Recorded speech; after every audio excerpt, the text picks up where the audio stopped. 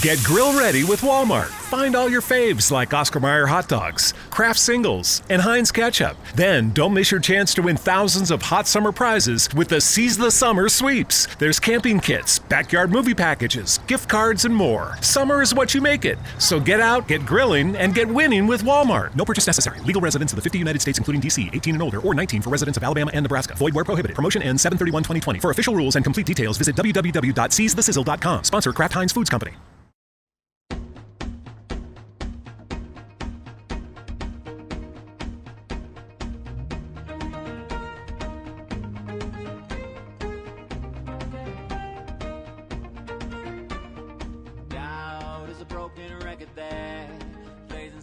Welcome. Thank you so much for joining us today. You're listening to Society Bites Radio, and I'm your host, Dr. Richard Himmer. And I'm Sherry Himmer, and this is Authentically You, social interaction for the mind and soul. So for the next 25 minutes, we are going to talk about what Sherry told me I'm going to talk about. And why are you pounding the table? Because I feel like I'm a turnip and just got squeezed. Remember... Go ahead, finish it. I'm in a different world. Whether you're pounding the table or not, you are 100% responsible for your happiness, joy, and well-being. So what are we going to talk about today, Sherry? Well, we wanted to recap the four major, we call them the big four, criteria that we want to have not exist in our space and the space that we share with others in order for it to be safe. So I call this the Big Four because I have challenged probably tens of thousands of people to try an experiment to see if what I'm saying is true. So here's one of my rules. If someone ever in conversation with me, especially if I don't know them well, says, "Look at Rich, just trust me," I don't. Red flags go up, right? When someone has to say that, trust me. Why do you have to say that in order for trust to exist? And I'm telling you, don't. You don't have to believe a thing I'm saying. You try it, because you're going to see something different that you've never seen before. You'll feel something different. And one of them is going to feel you'll be very frustrated because you're going to want to talk and you can't because you're following your rules. Number two, you're going to think people are interested in you, and they're not. They don't really give a dang about you until they know for sure you actually care about them neutrally. So what are you saying, Dr. Himmer, that we're going to try an experiment and I'm going to find out that people really don't care about me? Yep, that's correct. That's harsh. So here's the assignment I give people. I ask them to try to go only 24 hours without an unsolicited opinion. In effect, I'm basically saying, follow the rules of engagement to the T. Perfectly. No criticism. No unsolicited criticism. No judgment, no sarcasm, relating, and no sarcasm. No funny sarcasm even? None. No sarcasm. None. So this is how it went. I had it was really just the husband talking to me. Boy, this was a long time ago. Right. And his assignment was to reach out and start building a bridge of trust with his wife. There wasn't any trust at all. And he would tell me about how the conversations would go. And so he wanted, of course, me to fix her. And then when I talked to her, she wanted me to fix him. And I said, that's not how I do business. You work on you. This is not here about your spouse. So let's just call the husband John. Mm-hmm. And Sally is the wife. So John's assignment was to hold a 5-minute conversation with his wife, practicing this, and not offer an opinion without being asked. No unsolicited opinions, none. And he had to be neutral. And he also had to go a minimum of 5 layers. In Himmer Talk, that means a minimum of 5 questions based on an answer she had given to one of his questions, called permission interviewing. This is in the Flippin model, and this is in the TRC. So he said, all right, I'm willing to do that. Now, at the time, I'm in Colorado on business. And my appointment with him was during the time frame I'm leaving. I was way up. I was about an hour and a half north of Denver. And I'm driving back, and that was my call. And he, at the time, was in London. So I pick up the phone and call him, and we're talking. And I said, all right, John, how did your homework go? And he goes, oh, I got to tell you, that was the hardest thing I've ever done. And I said, well, what do you mean? He says, well, I went a full it was a 15-minute conversation with my wife, Sally. I did not offer an opinion, the hardest thing in the world, because she was wrong. She was saying things to me. She was judging me. And she was ripping on me. And I didn't tell her she was wrong. I didn't defend, right? Which is in the me pyramid, because defending almost never works. And at the end of the 15 minutes, I was so exhausted, I had to take a 2-hour nap. I just woke up from that nap. He was so tired from not offering. He put so much energy into not offering an opinion. For 15 minutes. It drained him. Wow. And that's not unusual. That's the extreme. But most people will come back and say, I lasted almost no time. No one's ever gone 24 hours, by the way. It's just so challenging because it goes against who we are. And so what we found is that people are so normed to offering. It's their dopamine, right? It's how they start getting their drugs. But when you refrain from it, and this is the other assignment I ask them, see how long you can go before someone actually asks you your opinion. Typically, people will get about a week or two into it and then quit. That's the longest people go. Typically, most people will go a day or two and then say, forget it, and forget the assignment. When I do it in workshops, people don't last through lunch. They just don't. And then they come back and I ask them, oh, I forgot. Oh, I didn't. They'll mess up before they even get out to lunch. I guess the question is, are they aware of when they make the slip? Like, oh, I just did that thing. And the point of the experiment isn't like to win and tell Dr. Hammer you've gone 24 hours free. It's really to increase your awareness of what your behaviors are that you are owning, and how does that affect the space when you're having a conversation with somebody? We are hardwired to connect. When we don't connect, it hurts. When it hurts, we medicate. We are medicating by using, relating, judging, sarcasm. What's the other one? Criticism. Forgot it for a second. That's how we're medicating. Isn't that a sad thing? That the very thing you think is normal, that you're normed to, is actually a medicative process that's addictive in nature and is collusionary. You want to connect, yet you can't. And then you don't know why. Well, I'm suggesting to question your assumption and redo your container. Get out of the first half of life where criticism, sarcasm, judging, and relating is the norm. Move to the second half of life, because those big four, are no-based. There are no good relationships, no depth to the relationship. They shut down a conversation. No openness, right. You're not assuming, or you're not questioning assumptions. Let's go to a yes-based environment. I'm open. I have a growth mindset. I'm willing to question assumptions. I don't have to be right. It's okay if I am. That's called being certain. But if I'm having a conversation with someone and I'm very confident you're wrong, I don't have to say, but you're wrong, to feel good about myself unless I'm an addict. Because I feel good for a moment, then it fades away because it's insatiable. So did I do okay on that one, Sherry? That was a really good story. I know. I think it really helped. It really kind of showed what is that going to feel and look like for as we go through this process. Okay, we have 6 more to cover in this segment. Hopefully we can cover the 6th and then get the second part of the rules of engagement. So by definition, rules of engagement have 2 rules only. Rule number 1, my job is to make the other person feel safe. Now keep in mind, another term for this is my environment, my container, or my foxhole. Those 3 words are synonymous. My foxhole in life, when I meet people on an airplane, at the grocery store, in a social event, in a business event, is to develop mutual trust and respect. In order to do that, my identity has to be that I can develop. I see myself in that fashion, and I'm comfortable with who I am. I have self-trust and self-respect. Notice all the precursors here. This environment is very straightforward, all principle-based, and it works to the level you implement it. Okay, so let's do the other 6. So this is just about that first rule of creating safe space. We also want that space to be free from persuasion. And persuasion means, do we want to read all 6 of them? We're going to go through them. No. Okay, just read the 6. The definition of persuasion. Okay, persuasion, let's just focus on that. Means to coerce or induce someone to do something, or believe something that the persuader believes or wants done.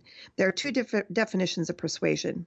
This one, which is collusionary, and the art and science of teaching. So often you'll hear it in literature that they persuade a persuasive argument, things like that, which is not necessarily the same, which is to delegate the learning. So again, two of them.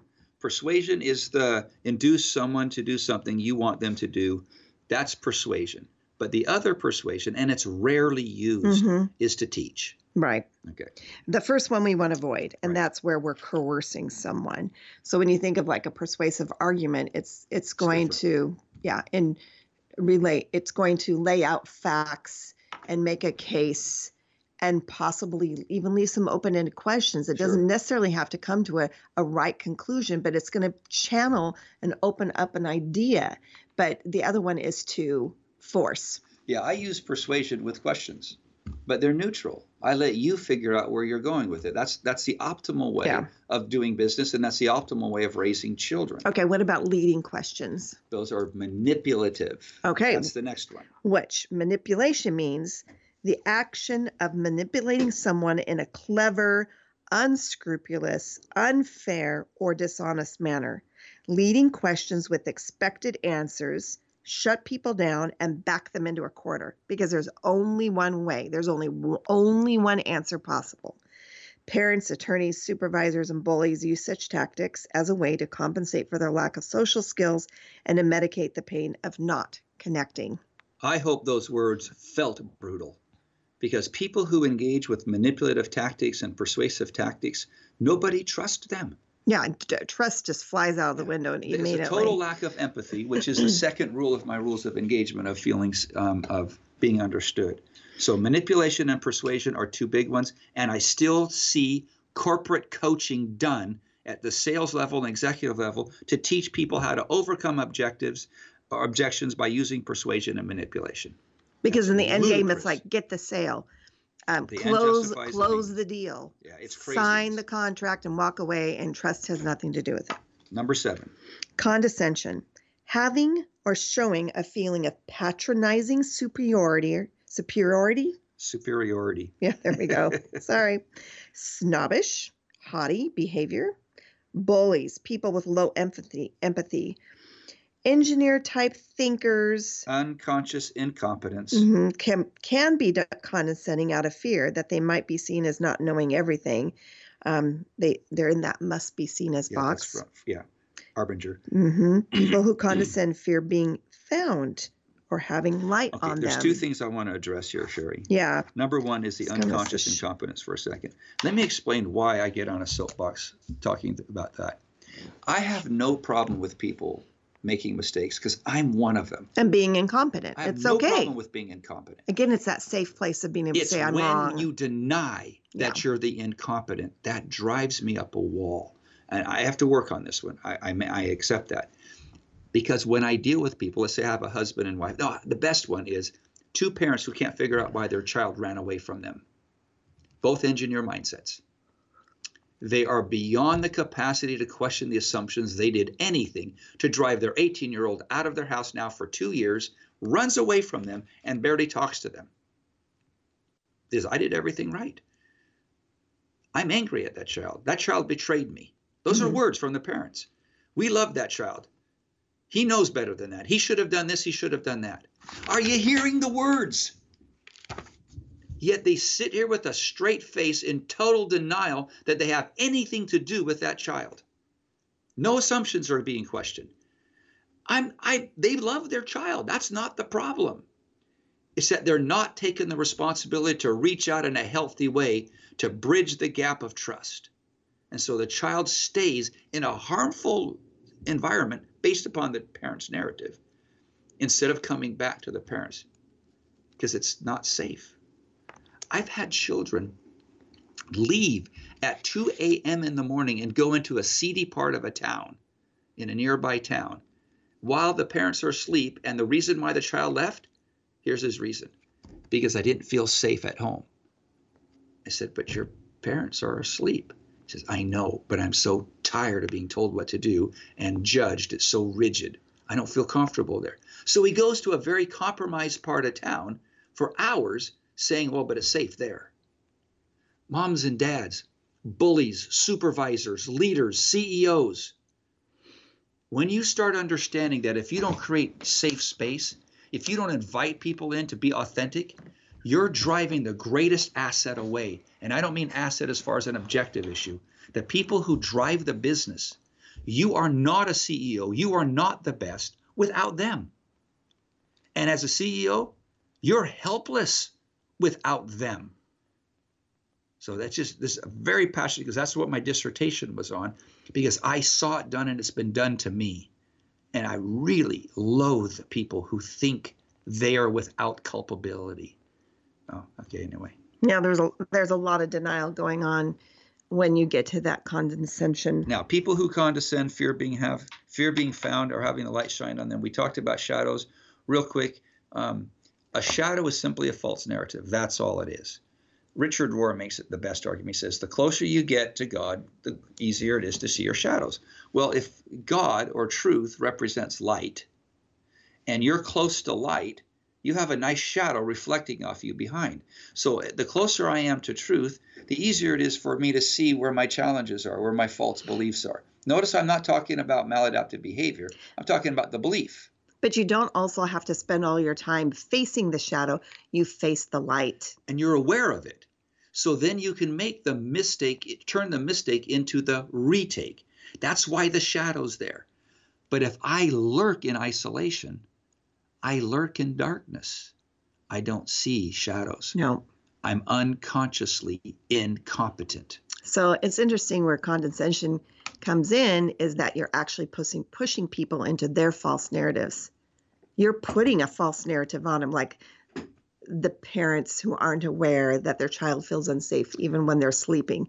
They're pushing them into a false place, that seedy part of town, because that is not that child's authentic and best self. And it's not the parent's intent. No. That they're unconsciously incompetent. Yeah. Okay, so I had an appointment yesterday, and it was an emerging adult in college, and he told me that since he's been coaching with me, he's starting to see things he never saw before. And one of the things he saw was that he cannot connect with his dad. His dad is the engineer mindset. He's unconsciously incompetent. And now the child is starting to recognize why I even coached him in the first place, was to overcome some challenges that he had, which he's done. But he could not do that in the environment in which his dad was present, because his dad wasn't able to connect, didn't understand, never saw his part in the role. And so it's pushed the child away. And there's no way the dad wants that to happen. He's just not aware, and he's in total resistance to the process. That's what I'm getting at. We all need to figure out how to connect upstairs and downstairs brains. But when we're denying, when we're running from the light, from the truth, from our God, from however you want to frame that, it's going to create a fallout. And that fallout is what happens when your loved ones feel disconnected to a point of abandonment. All right. So let's move on to number 8. Shoulding, S-H-O-U-L-D-I-N-G. It's always good to spell that one.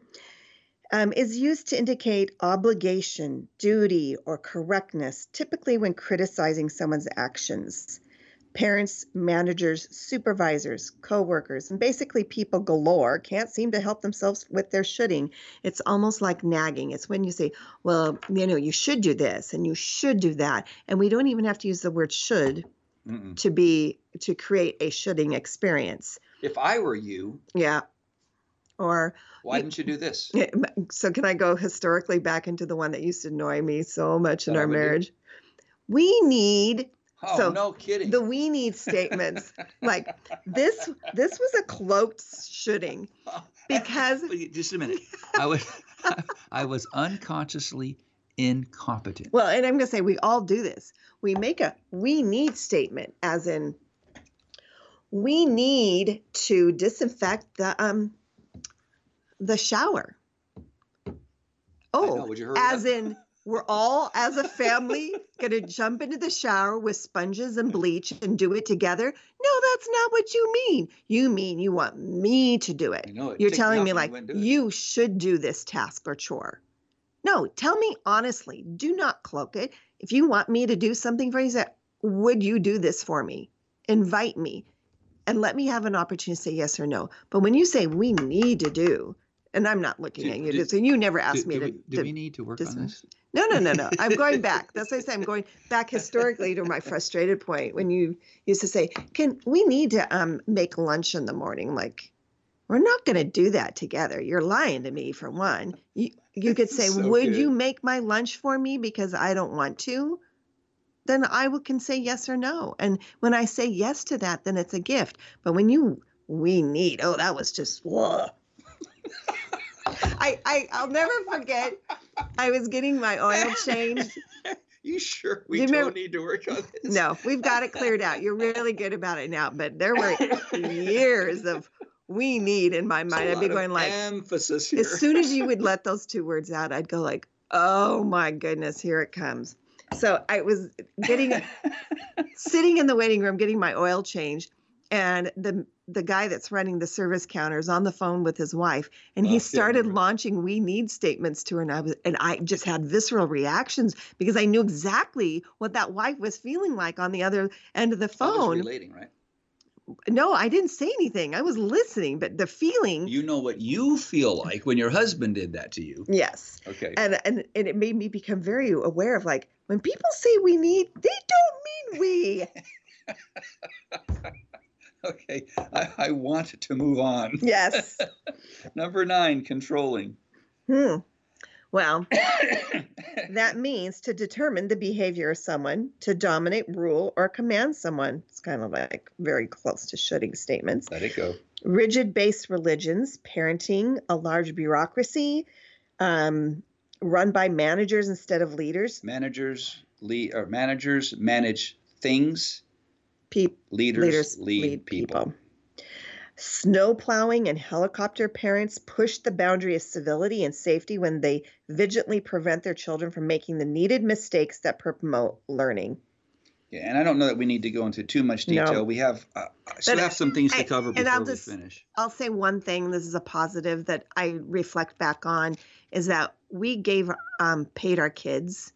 People used to think like we manipulated our kids, but we paid them for doing a lot of things in our home. And then we gave them a lot of responsibilities at a very young age. Like age 7, they were buying their own clothes. Paid huge dividends, by the way. It was the one thing, because we gave them the freedom to make choices about the clothes they wore. And it took way more time for me as a parent to take one child to Goodwill and the other child to Target or wherever, that they had choices that they made, rather than saying, we're all going here and I'm making all the decisions for you. It took way more of my time to do this as a parent, but they learned to make decisions and make mistakes with their money young, and they understood and became adults early enough that they didn't have to make lots of expensive decisions. And I'm not saying that as a pat on the back to myself. It was just that watching them make mistakes was much better when they were young. Right. Where they had a little buffer from parents to help them along the way, and they learned. And initially, it's hard to let them fail, but it's the most important part. They can't get up until they learn. I would repeat more opportunities for my children to fail in my home than not. Number 10.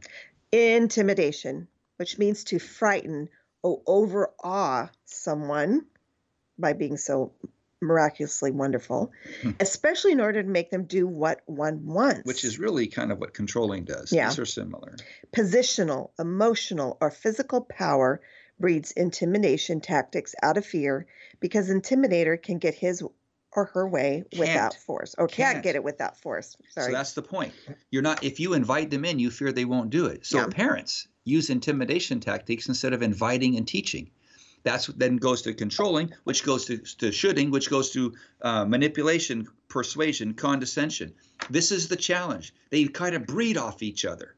Yeah, they all of these do.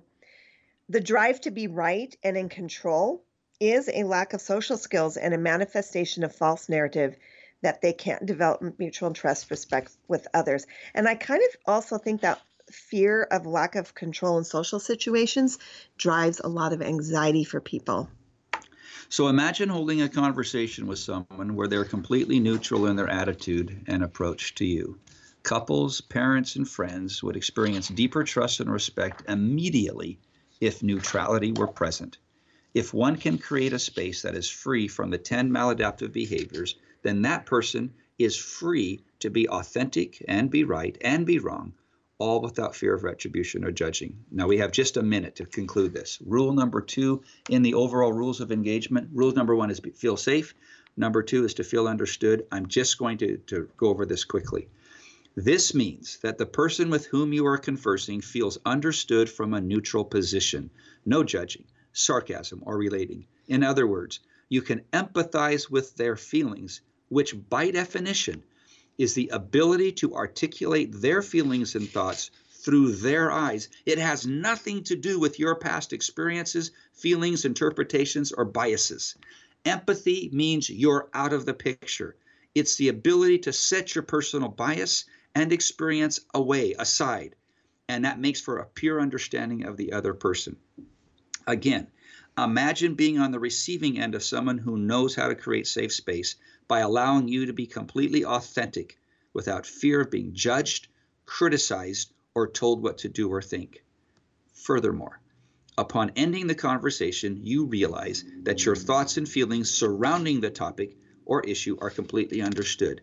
That's what I'm shooting for. If you have that experience with me, the law of reciprocity says the bridge between the two of us of trust and respect will start to be built.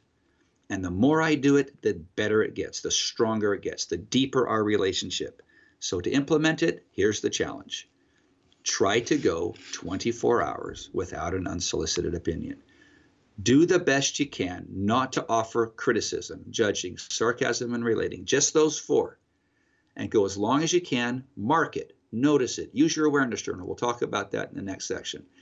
Be mindful of what's happening.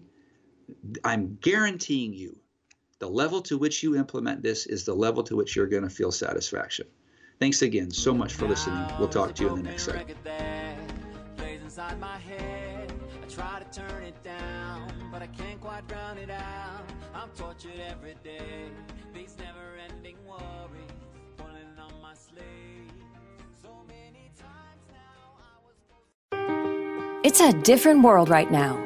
How we live, work, and learn has changed. We're home more, online more.